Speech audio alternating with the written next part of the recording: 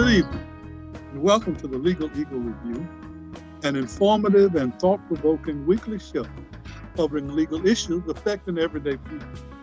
We know that there are many things you could be doing with your time, and we appreciate your decision to share this time with us. I'm Irving Joyner.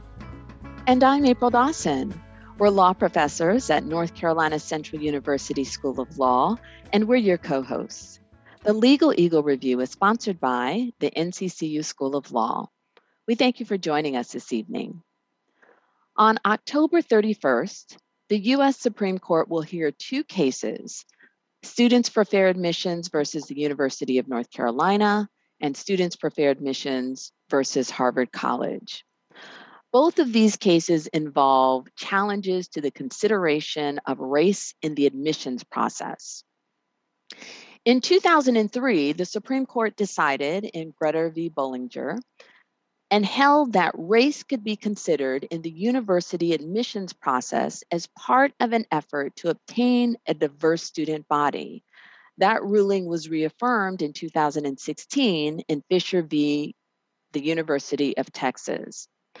The plaintiff, which is the same organization in both cases, is asking the court to overrule these decisions and prohibit any consideration of race in the college and university admissions process. On tonight's show, we're going to talk about affirmative action in the college admissions process, the cases pending before the court, and the consequences if the Supreme Court rules against UNC and Harvard. Joining us for this discussion is Dr. Vinay Harpalani. He is a professor of law at the University of New Mexico School of Law. Professor Harpalani, thank you so much for joining us this evening. Thank you for having me. Absolutely. So you have written extensively and spoken extensively about affirmative action, especially in the university admissions process. Can you tell us when and why you became interested in this topic? Sure. So I would say really it stems back to my childhood, looking at it broadly, growing up in Newcastle County, Delaware, during the era of comprehensive school desegregation. I went to school with, busing, and not just busing, but busing between inner city and suburbs, which was, court ordered. So I had a lot of experiences with respect to race growing up, which I didn't think about growing up. I was a South Asian American of Asian Indian background, one of very few people of my background growing up in that environment. Observed a lot of things, but didn't really think about them. We didn't talk about them in school. So I was kind of primed. And then as I came of age in the 1990s, that's when the challenges to affirmative action really began. So it was all kind of a confluence of factors. At first, I was kind of an activist on the issue because you mentioned the Grutter case. That's right when I was in graduate school. 1997, that case was filed. Supreme Court decided in 2003. So there was activism around that case that I became involved in. I completed my PhD, went on to law school, and I was primed to look at this issue. It was something I had background in. So when I decided to become a law professor, it was the logical thing for me to write about. And then the Fisher cases came up in the early 2010s, 2013, 2016. So the fact that the issue keeps coming back before the Supreme Court also really primed me to write about it as a law professor. It's my background, but it was also something that just kept coming up, and it's one of those hot button issues that I think, the general public has some idea about, which is not true for a lot of legal issues. So for those who don't know about these cases, can you share some of the basic facts about both of these cases? And then we'll talk about the similarities and the differences between them as we get into it a little bit more. Sure. So the Harvard case has gotten the most attention. And as you said, April, there's an ironically named organization, Students for Fair Admissions, which is bringing that case. The plaintiffs, kind of a group of students, we don't know who they are. They are anonymous. They just go by Students for Fair Admissions. But at least one of them is an Asian American applicant to Harvard who was rejected, who apparently had perfect test scores, really high grades, really good extracurricular activities, but didn't get into Harvard. So the Harvard case has really focused on Asian Americans. Asian American plaintiffs have been a large part of the discourse in that case. The first part of SFFA's argument in the Harvard case, essentially what they say is Asian Americans are discriminated against in admissions in comparison to white Americans. It's not even a challenge to affirmative action that benefits Black, Latino, Native American students. The first part is just Harvard is discriminating against Asian Americans. The second part is actually the challenge to affirmative action, to race-conscious admissions policies, and they try to link the two together in different ways. Basically, saying Asian Americans are discriminated against respect to white Americans, but also the affirmative action policies discriminate against them. So the Harvard case really focuses on Asian Americans. Another distinction is that Harvard is a private university. So that lawsuit relies on Title VI of the Civil Rights Act of 1964. The University of North Carolina case is kind of more like prior affirmative action challenges. Basically says University of North Carolina does not use race in a constitutional way, in the way that Grutter and Fisher said it should be used in race-conscious admissions policies. University of North Carolina, more similar to the prior cases, focuses on the Equal Protection Clause of the 14th Amendment, University of North Carolina being a public university, not focused on Asian Americans quite as much, as the broad plethora of plaintiffs, different groups represented. So Harvard has gotten a lot more attention, but the Supreme Court decided to hear the cases together. At first, they were consolidated. Then they were broken up, but they'll be heard on the same day, October 31st. Can you just kind of talk about what is affirmative action? Sure. And what is this intent, and what are the contours of that in the admissions process? Sure, because I think, may not be a great understanding of this in the public. So affirmative action broadly, very broadly, is policies that are designed to increase the representation of underrepresented groups. Active efforts to do that, including recruitment, including a lot of other things, access. Admissions is just one part of it. That's broadly what it is. In common parlance, public and a lot of discourse, term affirmative action has been used specifically to refer to the use of race in admissions. So, more narrowly, it's this issue that's going up before the Supreme Court. Now, what the Supreme Court has said in the past, in Grutter, dating back even before that, Justice Powell's opinion in the Bakke case back in 1978, but really Grutter and Fisher are the modern framework. You typically may think of affirmative action as kind of remedying past wrongs, past discrimination, and maybe even current discrimination. Supreme Court has said that's not the justification for affirmative action university admissions. The justification, the constitutional justification, the compelling interest that justifies these policies is diversity in education.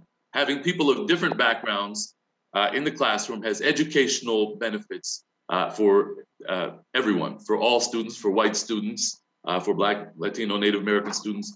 So it's really the fact that you have students of different backgrounds having conversations, learning from each other. And also, we need diverse leaders, for the global economy. So representation in leadership positions after college, after education. But it's about diversity. That is the compelling interest. The court has also talked about how race can be used in the admissions process. And it's basically rejected any mechanical use of race. So the Bakke case, 1978, said you cannot have set-asides. You can't set aside, in that case, 16 seats in the University of California, Davis Medical School. You can't set aside 16 seats for minority students out of 100. No set aside. You also cannot use a point system. That was the Gratz v. Bollinger case that was heard along with Grutter, the University of Michigan undergraduate case. So if you have like a 150-point scale on which you're rating students, you can't assign 20 students to all underrepresented minority students. What you have to do, and this is what Grutter said, is on an individualized basis in the admissions process, you can consider a student's race, but it has to be very individualized. It has to be flexible. Some students may benefit a lot. For some underrepresented minority student, you may say race matters a lot here because of their experiences, because of the type of diversity they'll bring.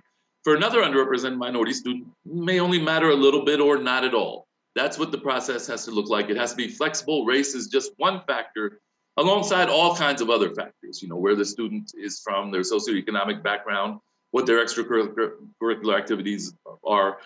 So it's really, because race is used so flexibly, and I think this is important, you don't really know for any particular applicant whether race is being considered or not.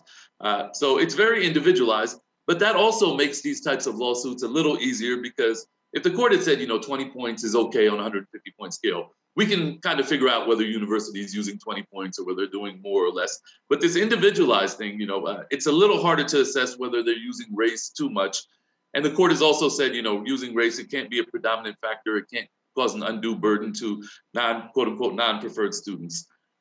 So that is kind of the legal contour of race-conscious university admissions. Well, following up on that, and I'm just trying to provide some clarity for myself and for our audience. One would think that affirmative action then would benefit Asian American students, and how then does it factually create a conflict in the Harvard case that the Asian students are being discriminated against in favor of other minorities? It's a great question, some complexities there, and probably we should say off the top that there are certain Asian American groups that may benefit under particular circumstances. Now, when you consider race in a very individualized way, universities, the court doesn't talk about which groups you can consider. It's for more diversity. So Asian Americans, say Southeast Asian Americans, are not as well represented at elite universities. University might consider them, in their affirmative action program in terms of using race. Other groups also are not well represented. But there's also what's called the model minority stereotype of Asian Americans. You see Asian Americans achieving very highly, well represented at places like Harvard. 25% of the student body is of Asian American descent, even though in the U.S. population, something like only 4% of the U.S. population is Asian Americans. It's rapidly growing. So is the population at elite universities. So there's this idea that Asian Americans are doing really well, and that don't need affirmative action to succeed, don't need any consideration of race. This high performance by Asian Americans, it's a real phenomenon. You look at the average test scores and grades, Asian American applicants do have higher test scores and grades, and the admitted students also have higher test scores and grades than other groups. Number of reasons for that have come out in the case. But this whole idea of Asian Americans as the model minority, part of that just goes back to U.S. immigration policy back in the 1960s. We needed more scientists, doctors, computer professionals in this country because we were fighting the Cold War, afraid that the Soviet Union was getting ahead of us. At the same time, China, India, Korea had a large number of engineers, scientists who didn't have the same opportunities in their countries. So, we opened up immigration, gave preference to educated professionals, scientific professionals. They came over, and, their children had a different experience of them. They were growing up in educated home environments, and were more kind of primed to become high achievers. So a lot happened here. In the 1980s, and we can go into this a bit more, there were allegations that, universities didn't want their campuses to, quote unquote, look too foreign as the number of Asian Americans were increasing. So there's resentment, some backlash from students also. So there's a very large historical context to all of this. And so that raises the question. We know that there is discrimination going on when it comes to Asian Americans, and we'll be able to do a deeper dive into this. And let me back up for a minute. Before we get into that, can we talk a little bit about the plaintiff organization?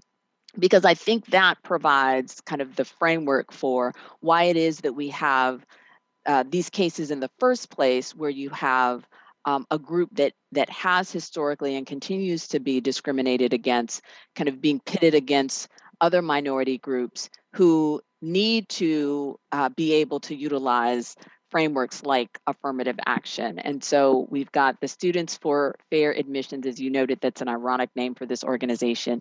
Can you talk a little bit about what this organization does and why we're here? Sure. There's an individual, Edward Blum, who has really been around the recent efforts to challenge and eliminate affirmative action. He was behind the Fisher litigation also against the University of Texas. And then when that didn't work, when the Supreme Court upheld affirmative action, the focus has been on the Harvard and University of North Carolina cases, although those were filed even before Fisher ended. This organization, that's Students for Fair Admissions, that is their whole goal. The movement, really the organized movement to challenge affirmative action, galvanized in the 1990s. And that's, I told you, that's kind of when I started my activism around the issue. So they very strategically choose who their plaintiffs are.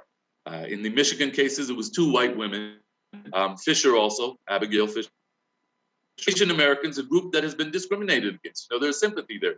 And especially the first part of the argument is just about Asian Americans being discriminated against with respect to white Americans. No justification for that. White Americans are the most advantaged group. Why would you favor them over Asian Americans? The whole strategy is to really to create sympathy for the plaintiffs. White women were also, discriminated against, disadvantaged historically. So that is kind of their whole strategy. This is very strategic litigation, and it's really focused on eliminating race-conscious admissions. Mm-hmm. All right, you are listening to the Legal Eagle Review here on WNCU 90.7 FM. And we've been talking this hour about 2 cases that will be heard before the Supreme Court in October. We have SFFA versus the University of North Carolina, and the same organization versus Harvard College. And these cases challenge a university's ability to consider race in the admissions process. We have with us here in our Zoom studio a scholar who has written and spoken extensively about affirmative action in the university setting. He is Dr. Vinay Harpalani. He is a professor of law at the University of New Mexico School of Law. We're going to have to take a quick break, but we hope you stay with us. We'll be right back.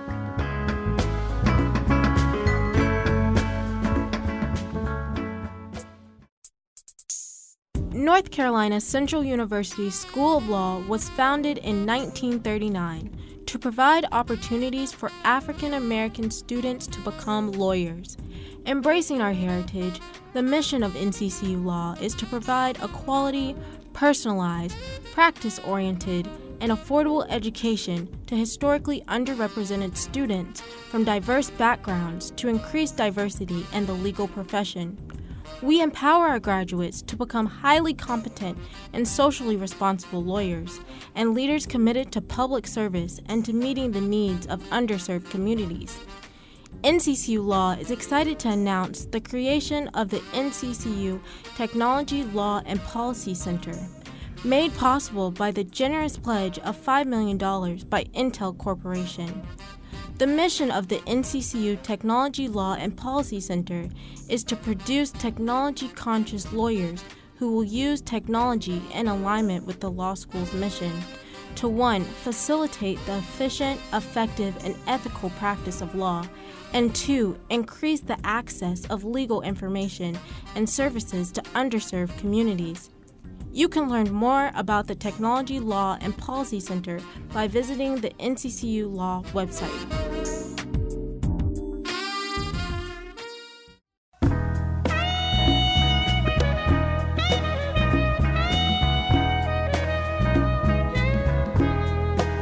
And we're back. Thank you again for tuning in to the Legal Eagle Review here on WNCU 90.7 FM. I'm April Dawson, and my co-host, Irving Joyner, and I have been talking this hour with Dr. Vinay Harpalani. He is a professor of law at the University of New Mexico School of Law. And we've been talking this hour about affirmative action in the college and university admissions process. Dr. Harpalani, can you talk about the need for affirmative action? So you have kind of broken down what that looks like. And maybe the question is, do you think that there is a need for it in higher education, and what's the benefit that flows from that? Absolutely. I think there is a greater need than is currently being met. I think, the court, as I noted, has said educational benefits of diversity are the justification for affirmative action. But I think, we need remedial affirmative action also. Black, Latino, Indigenous students face a lot of challenges, a lot of barriers. Don't go to schools that have the same resources, face discrimination in society in many different ways. So the need, I think, is beyond what is happening, what the universities are allowed to do right now. And all of those groups that I mentioned, Black, Latino, Native American students, are underrepresented. If you look at the percentages at elite universities, lower than what you find in the general population. For a number of reasons, I think for society more broadly to be more equitable, we need these policies. The educational benefits of diversity are certainly there, people of different backgrounds interacting. My opinion is that's fine, but that's not the primary reason in the real world we need affirmative action. That's what we have to, I've worked a lot on defending affirmative action legally. So I focus on the diversity arguments. That's what the courts can listen to. But we have a broader need for affirmative action. Well, following up on that, in an earlier conversation that you had at the University of North Carolina, which is right up the street from us, where there is not a large number of Asian students present, because there is a small number of Asians in this population. What are the particular claims there as to discrimination, and how does that differ from the situation that's presented in the Harvard case? So, University of North Carolina, the first argument that I mentioned in the Harvard case, where the first part of the argument SFFA made was simply that Asian Americans are discriminated against with respect to white students. No talk in that, just the first part of the argument, about Black, Latino, Native American students. University of North Carolina case does not have that part of the argument. It's a straight challenge to the way that the University of North Carolina is using race in its admissions policy. They're saying, that they're using race to a greater extent than the court has allowed, that they're engaging in, what's called, quote unquote, what they call racial balancing, which, they're saying it's effectively like a quota. They're saying that there are other ways that University of North Carolina can attain racial diversity. So one of the other things I should mention that the court said in Grutter was, if you can get that racial diversity for the educational benefits that, university is allowed to pursue, if you can get that without explicitly considering applicants' race, you have to do that. If there's a race-neutral way to do it, if you can do it by considering socioeconomic status or other policies that look at disadvantage, you have to do that. So a big part of the argument is also University of North Carolina can use these race-neutral alternatives, that there are other ways that they can get racial diversity without explicitly considering race. So the North Carolina challenge is a straight-up, Grutter. The University of North Carolina is not following Grutter. Although I should note, what I'm talking about here is how they brought the case. At the Supreme Court can do anything. So they're actually telling the Supreme Court to overrule Grutter and say race cannot be used at all. So that's how they built the case, by challenging University of North Carolina under the Grutter standard that I noted earlier. But at the Supreme Court, they're saying Grutter should be overruled. It was wrongly decided. They want the Supreme Court to do the same thing with Grutter that it did with Roe v. Wade. And there's a possibility of that. I would say a likelihood, very likely, that it will happen given the current composition of the Supreme Court. Well, with that, can you kind of talk about the new Supreme Court and the conservative bent on the court as it relates to its politics and its philosophy? And then as you look at the fact that in the Grutter and Fisher cases, you had 5-4 decisions. And how do you see these cases going with the current Supreme Court? So, between the Fisher case, the last case in 2016, and now, we had two appointments that really moved the court in a conservative direction. Justice Kennedy, who was the swing justice who wrote the 5-4 opinion in Fisher, retired, and Brett Kavanaugh replaced him. I said two appointments, really three appointments. Neil Gorsuch, before that even, when Justice Scalia died, you may remember Obama tried to fill the seat with Merrick Garland, and the Republican-controlled Senate refused to confirm Merrick Garland. So when Trump was elected, he appointed Neil Gorsuch. And then Justice Ruth Bader Ginsburg most recently passed away right before Trump's term ended, and they appointed Amy Coney Barrett. So, we had three replacement justices that moved the court in a conservative direction. Now, when Justice Stephen Breyer retired recently, President Biden appointed Ketanji Brown Jackson, which, she may be, we'll find out, a bit more liberal on a broad range of issues, but that was a vote for affirmative action. Justice Breyer, who retired, was a vote for affirmative action. So if she votes for affirmative action, it doesn't change the balance of the court. I should also note Justice Ketanji Brown Jackson will be recused from the Harvard case also. She recused herself because she's been on the Harvard Board of Directors and has had other involvement in the university. So we've had a strong shift towards the right on the U.S. Supreme Court. I think most people are predicting, including me, that it will be a 6-3 decision against affirmative action. The three justices, Justice Sotomayor, Justice Kagan, Justice Ketanji Brown Jackson in North Carolina case will vote for affirmative action. The other 6 will vote against it. In the Harvard case, it'll be 6-2 because Ketanji Brown Jackson is recused. And I think what will be interesting to a scholar like me, I'm kind of an advocate on this issue, but also a scholar. So as an advocate, of course, I want affirmative action upheld. But just looking at it kind of detached as a scholar, the most interesting issue is going to be what the breakdown among the 6 conservative justices is. How many of them will vote to overturn Grutter? Will there be, maybe they don't overturn Grutter, but they just say Harvard's and UNC's plans are unconstitutional, maybe make it even more narrow, say they're using race too much. What's going to be the breakdown there is I think, the interesting, kind of a scholarly perspective, the interesting issue. Mm-hmm. Yeah, and that, so as far as that's my kind of reading as well. I think anyone who kind of studies the court and has followed the trends. Can you talk though about, you mentioned already that UNC, because it is a state institution, the challenge is being brought under the 14th Amendment, and then you have Harvard, which is a private institution, and that's a statutory challenge. Can you talk about how Harvard, even though it's a private institution, there can still be constitutional arguments that are raised? Yeah, private institutions receive federal funding. So there has been kind of an argument made that, equal protection, 14th Amendment extends to Harvard, and elite universities receive a lot of federal funding, a lot of grant money, other things. But the real hook for Harvard is the statutory Title VI claim under the Civil Rights Act of 1964, because the Supreme Court has essentially suggested very strongly that the Title VI prohibits anything that the Equal Protection Clause of the 14th Amendment would prohibit.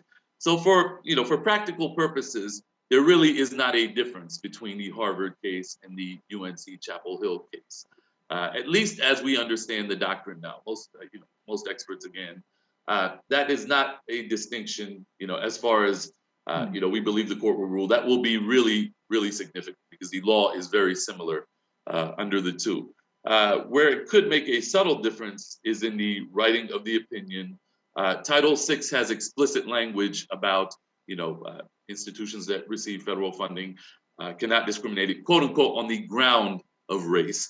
Equal protection is kind of a more doctrinal, the 14th Amendment doesn't have the word race in it.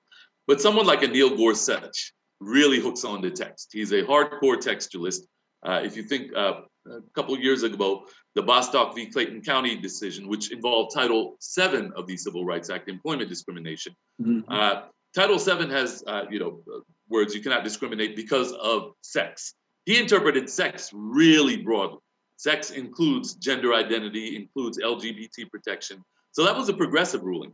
But if he's going to interpret sex like that, he's going to interpret race like that also. Anything that has anything to do with race is illegal, you know. So it's ironic there. So if Harvard really, you know, if Title VI really determines what's going on here, if that's where the court focuses and, you know, kind of uses that to define equal protection, Gorsuch's textualism, if that's what the focus is, may mold how the cases turn out. But as we look at it now, there is really, you know, no doctrinal, functional difference between the Title VI and the Equal Protection Clause. Essentially, you know, we're not predicting anything different is going to happen because of that. Now, I want to circle back to something that I had started to ask you about.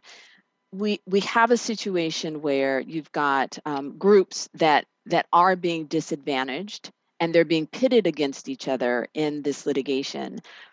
What are your thoughts about how to address the issue where Asian Americans are being discriminated against, yet, as you so eloquently put, there is a need for affirmative action for historical reasons, for diversity reasons?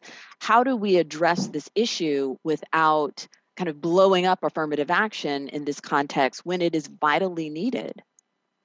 Yeah, that is the $64 million question, the big conundrum here. I should note that in spite of all of this, and in spite of, you know, the history that I alluded to, surveys show that about 70%, 75% of Asian Americans actually support affirmative action because they understand that, you know, there's a whole history of discrimination. There's current discrimination. You know, we are a society that has not eliminated racism by any means. So they understand there's parallels between the racist experiences that they face and what other groups face also. Nevertheless, there has been kind of a growing number of Asian American organizations that seem to align with the conservative movement here to eliminate affirmative action. The most established Asian American civil rights organizations have always supported affirmative action, worked with advocates for affirmative action. But there is, you know, this issue is getting more publicity with SFFA, a lot of things going on. But I really think the common ground of, you know, racism is where we need to focus. You know, both groups, you know, you think about Asian Americans and how Asian Americans are stereotyped. You think about how, say, African Americans are stereotyped.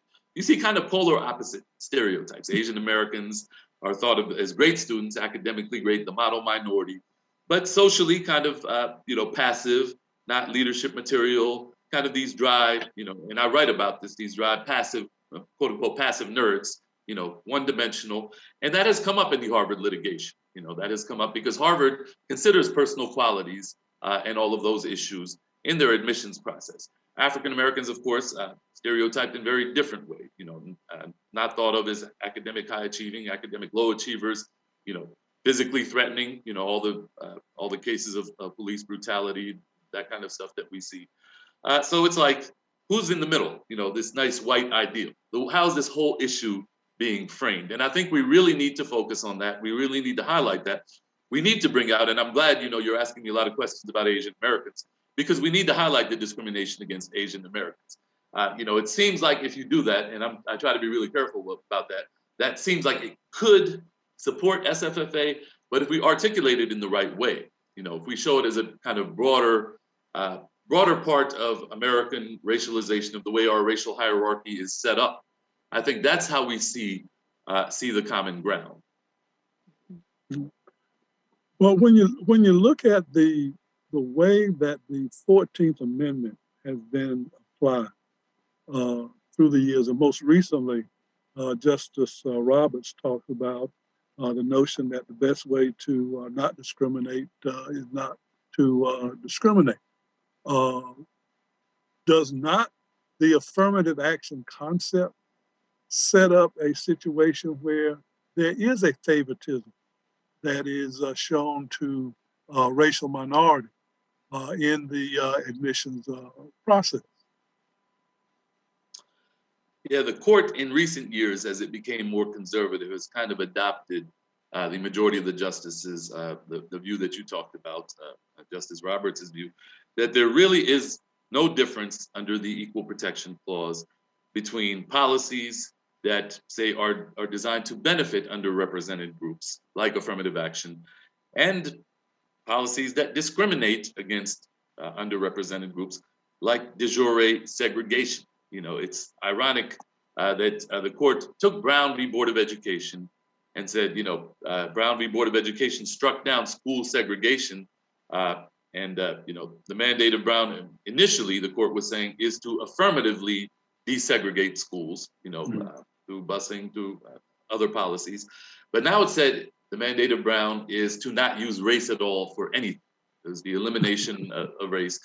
And, if you look at the Supreme Court precedents, the cases, you can always cherry pick language that suggests that, we shouldn't look at race at all. Court has kind of drawn on that language and basically said there's no difference at all using race anyway, whether the intention is to help benefit historically underrepresented groups by having, some consideration of race, some positive effect there. No difference between that and racial segregation, which I think is kind of preposterous, but that's where the court has gone really for the last 40, 45 years or so.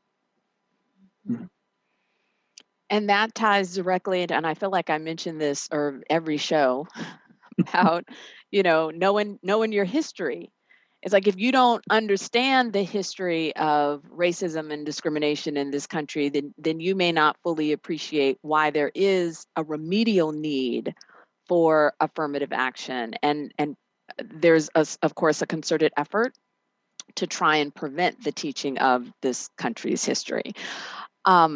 This country also has a history of favoring white people. And so when we talk about affirmative action, and you mentioned that when we use this phrase affirmative action, we most often think about it in the context of focusing on race and making sure that that's taken into account.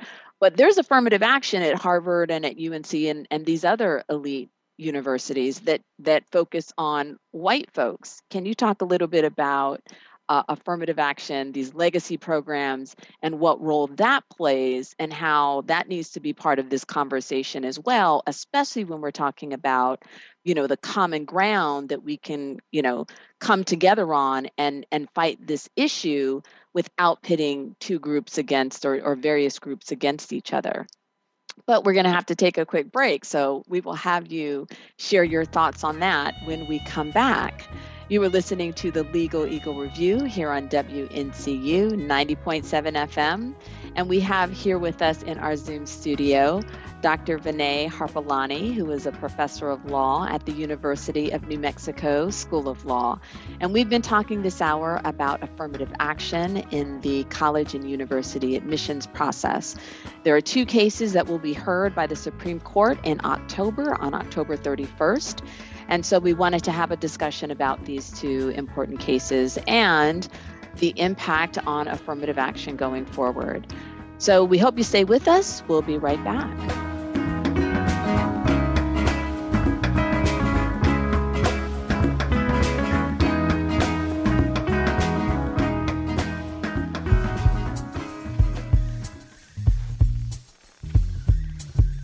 Hello, my name is Brittany Burks, and I'm currently a 2L at the North Carolina Central University School of Law, and this is your Community Spotlight.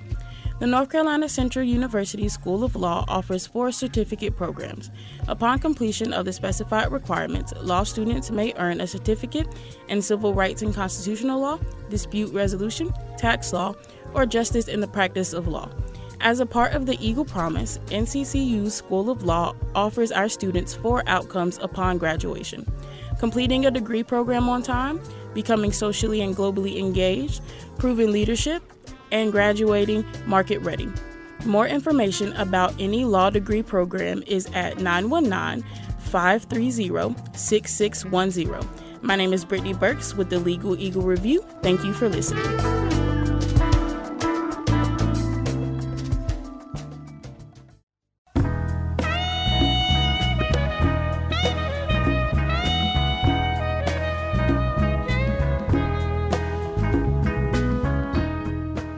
And we're back. Thank you again for tuning in to the Legal Eagle Review here on WNCU 90.7 FM.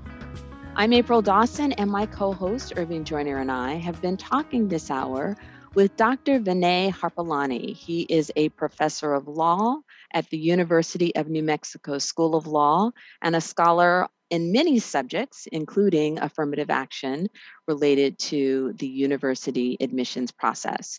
So, Dr. Harpalani, right before the break, I was asking you to share your thoughts on affirmative action that benefits white people. And as you talk about it, when we think about legacy admissions decisions, can you also kind of talk about the inaccurate assumption that if a Black or Latino student is admitted under an affirmative action program, that they are not prepared or they haven't earned their spot, as you kind of contrast that to the legacy admissions? Sure. Legacy admissions, giving preference to children of alumni, are a big part of admissions at most elite institutions. At Harvard, there's a greater percentage of legacy admissions than there are beneficiaries of affirmative action. And you think about the history of Harvard. Harvard has a long history. For many years, Harvard was explicitly discriminating on the basis of race, was allowed to. There are different incidents that show discrimination against, different Asian Americans, other groups, Jewish students dating back. But a large, overwhelming percentage of Harvard alumni are rich white people, right? That's who's historically been admitted and allowed to go to Harvard. So of course, the children of alumni are going to be largely white, large bias towards white students. And if you're giving alumni preferences, that is going to benefit white students more than anyone else. And those preferences, most students, just about everyone who gets into Harvard has great academic potentials. Just being a child of an alumni itself is not going to get you into Harvard, but just being Black, Latino, Native American is not going to get you into Harvard. You have to be an outstanding student, and that makes, race can make a little difference. Legacy admissions might make even a greater difference, particularly if you have like someone who's a huge donor. There's also kind of donor preferences. So it might make an even bigger difference. But for the most part, the qualifications of these students are not really the issue. They can all succeed at Harvard because it's so hard to get into anyway. SFFA, ironically, makes the argument about legacy admissions. I mentioned that the first part of their argument was all about how white Americans are favored with respect to Asian Americans, and they talk about legacy admissions. But that is misleading, deceitful, because there is no law that prohibits Harvard or other universities from using legacy admissions. Equal Protection Clause and Title VI apply to the explicit use of race. If I'm looking at your race directly, then I have to follow these legal guidelines. Legacy admissions are correlated highly with race because of the history of Harvard. But there are legacies, that children of Black alumni. There are some of Asian American alumni who can also benefit from legacy preferences. It's a much, that's where these groups are underrepresented, Asian Americans, Black Americans. But because it's not explicitly racial, because not every person who's an alumni is white, because race is not the factor that's being considered, it's legacy. There is no legal challenge there. There is political pressure, and some universities have done this, to eliminate legacy preferences because of the very reason that they favor rich white folks. So there is some political pressure there, but there's not a legal challenge to be brought against that. So SFFA's use of that issue is misleading because they can sue to eliminate race, but there's no lawsuit to eliminate legacy. There's a lot of talk here, but there's not a legal challenge. Hmm. Well, if the court does, as you suggest, and as we believe, reject Grutter and the mandate from Grutter or the permission from Grutter, what will be the impact or the effects of this in the admission process going forward? The projections show, and there is debate about this in the case, But most people who have studied this issue say there'll be a drop in the number of Black, Latino, Native students, particularly at elite universities, places like Harvard, places like UNC Chapel Hill, which are hard to get into, elite public university. There'll be a drop there. What the SFFA and their experts argue is, well, Harvard can make up, UNC can make up for that drop by doing other things, by looking at socioeconomic status. For UNC, the argument is also it's a public university. They can, just use class rank. And some schools are predominantly Black, so most of the students will get in if the school is 95% Black. If you use, say, the top 10% of the class and admit that, most of those students from that particular school are going to be Black. So, part of the argument is that you can do something, you can use other factors to make up for race. But, most experts say, how's a private university like Harvard going to have, where are they going to admit students based on class rank from the whole country? They can't do that. Debate there, but elite universities, most experts say the numbers will drop. Now, your more mid-tier universities, they may quote unquote benefit from that because the students who were going to Harvard may go to, say, a university that's not as highly ranked or competitive. So they may get more students. It's hard to say. They're all about statistical projections here. It also depends on how Harvard changes its admissions policy, if it does. During the COVID-19 pandemic, Harvard made standardized tests, optional for admissions or suspended their use, actually. So standardized testing, area that can be a barrier to the admission of underrepresented students. And there's a movement to basically have universities stop using standardized tests. So if a policy like that is put in place, that might make up for the use of race to an extent, but that also, forces Harvard to look at the admissions process, reconceptualize it in different ways. So I guess the bottom line is really it depends on what these universities do with their admissions processes. Yeah. And the impact of a court decision that's anticipated, as you noted, will result in a drop of Black and Latino students at these, institutions. And as someone who is a double HBCUer, right? So my undergraduate institution, Bennett College, HBCU. I went to Howard Law School, HBCU. I teach at a wonderful institution, of course, NCCU. And so I'm a proponent of HBCUs, and I have encouraged my children to go to HBCUs. Some of them have chosen to go to predominantly white institutions.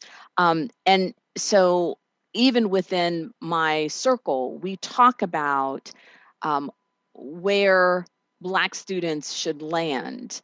I am not of the belief that every student needs to go to an HBCU. I think every Black student should consider, but there is a lot to be said about making sure that we are represented, Black and Latino students, and represented in all spaces.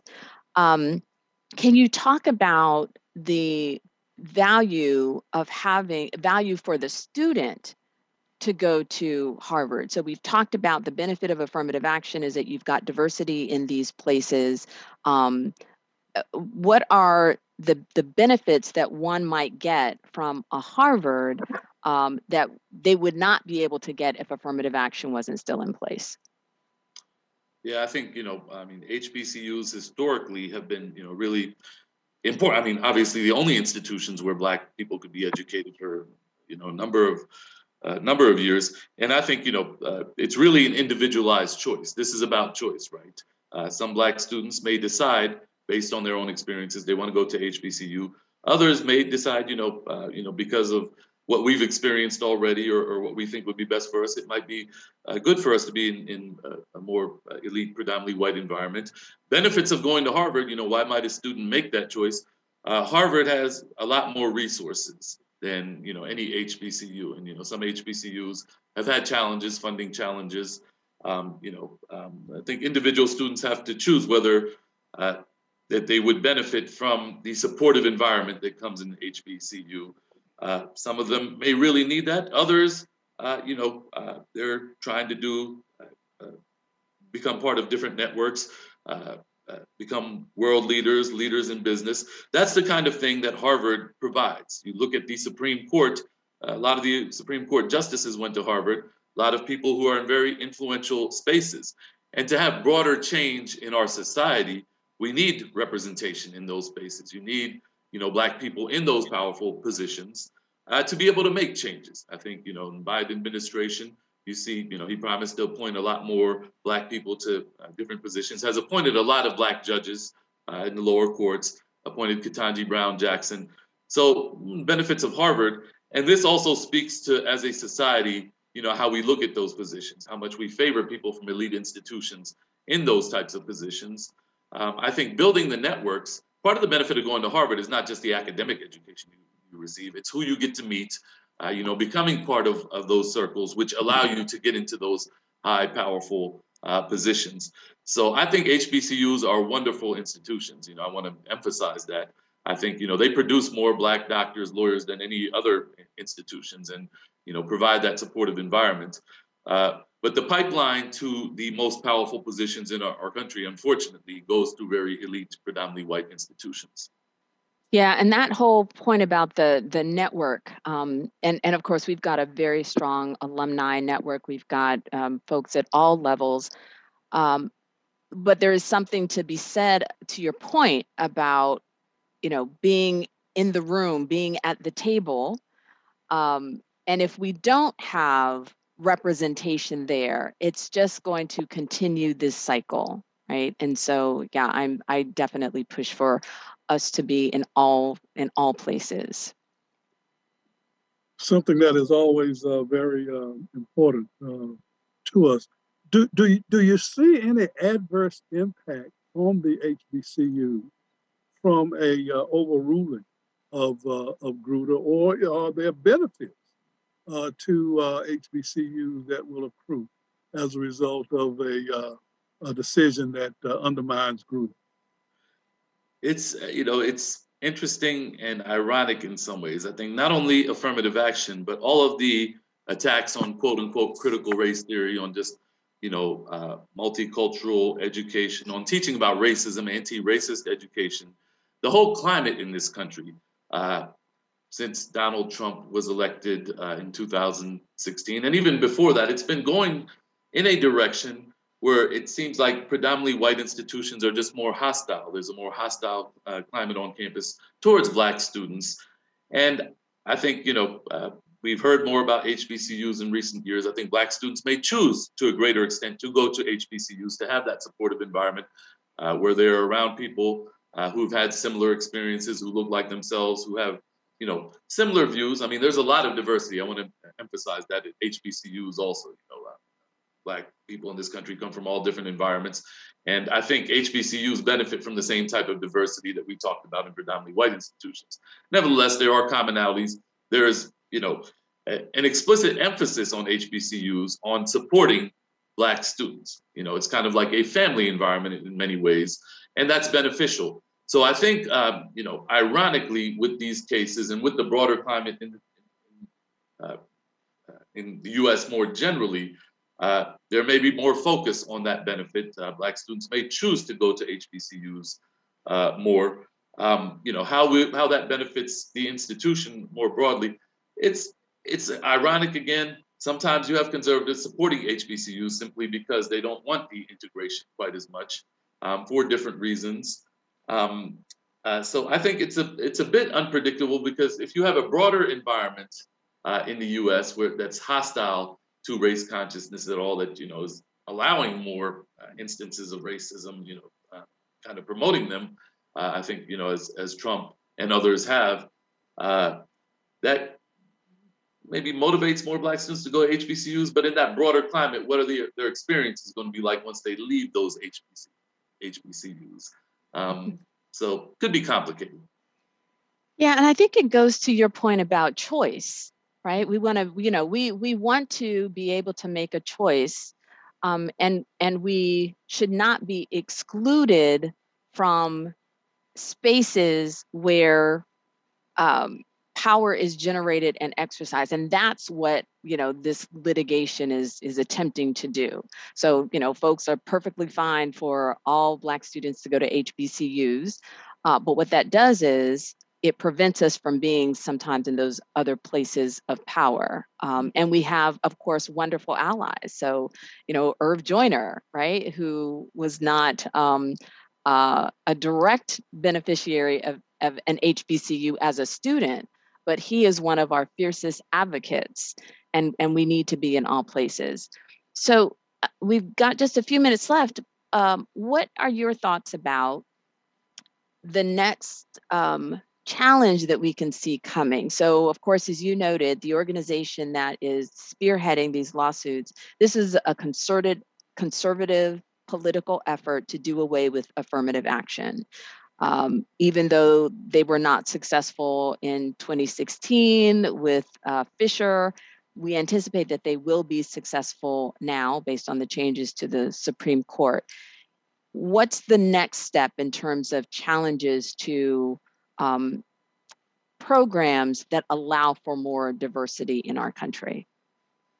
So what you're seeing already in a number of different places, number of different cities, are challenges to, basically, I should step back a little bit here.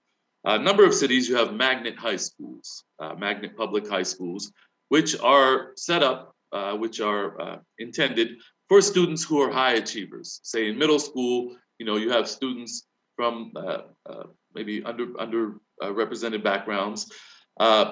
One of the ways that they've been able to get into a place like Harvard is to go to a magnet high school, which primes them for the academic success that will allow them to be at a place like Harvard.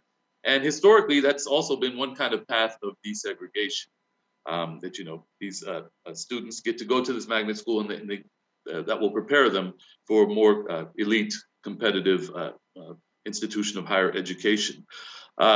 Magnet schools were set up in the era of desegregation going back to the 60s, 70s. But with the increase in Asian American population since that time, you have more Asian Americans at these magnet schools. Asian Americans are more represented at magnet schools than even at Harvard. Children of immigrants, as I noted, may have certain socialization at home if they're children of educated immigrants. Immigrants also kind of have this drive to succeed, different ways that parents emphasize that, test prep classes, et cetera. So there's been kind of a concern about that. And you've seen a number of different cities, New York City is a well-known case, try to change admissions policies to their magnet high schools, the selective schools in New York City, to have a greater representation of Black and Latino students, because that was the intent, right, of magnet schools. But that's fallen off in recent years. Black Latino students are underrepresented at those schools. Asian Americans have wide representation, white students somewhere in the middle. So there's been a movement to change those admissions policies. Say standardized tests, getting rid of a standardized test, which Black Latino students score lower on, Asian Americans score higher on. But there's also the accusation that this is partly motivated by animus against Asian American students. White students, others don't want as many Asian Americans because it's taking away spots from them. So lawsuit around this in Fairfax County, Virginia, Thomas Jefferson High School for Science and Technology, #1 rated public school in the country by U.S. News and World Report. But if you looked at the class of 2019, close to 70%, over 70% of the students who were admitted were Asian Americans, even though the population in Fairfax County is much less, maybe 15% or so. So Asian Americans going through this competitive admissions in middle school, doing really well on the tests and other things. Black, Latino students highly underrepresented at those schools. White students, again, somewhere in the middle. Fairfax County was concerned about this, 2020, with the murder of George Floyd. There was a lot of discussion about racial inequity. So county changed its admissions policy. Lawsuit filed, they kind of got rid of the standardized test. Lawsuit was filed that basically said they changed it because they don't want so many Asian Americans there, because getting rid of the standardized test, Asian American population dropped from 70 to 50%. Still a lot, but lawsuit filed around that. And that lawsuit is different because taking away a standardized test is not considering, it's not explicitly considering race. Race was not considered in the Thomas Jefferson High School policy. So basically, The lawsuit is about whether you can even do something like take away standardized tests or change your admissions policy in a way that will negatively impact one group, which goes a step further even than the Harvard case. That case is still in the lower courts in the Fourth Circuit, might make its way to the Supreme Court. But it also shows how SFFA's argument that they want Harvard, UNC to use race-neutral alternatives, that's kind of disingenuous also, because the next challenge that's coming up is a challenge to anything race-neutral that aims to increase diversity, even if it doesn't explicitly consider an applicant's race. So a lot going on here. Well, all right. Thank you so much for sharing your thoughts and helping us better understand these cases and this issue.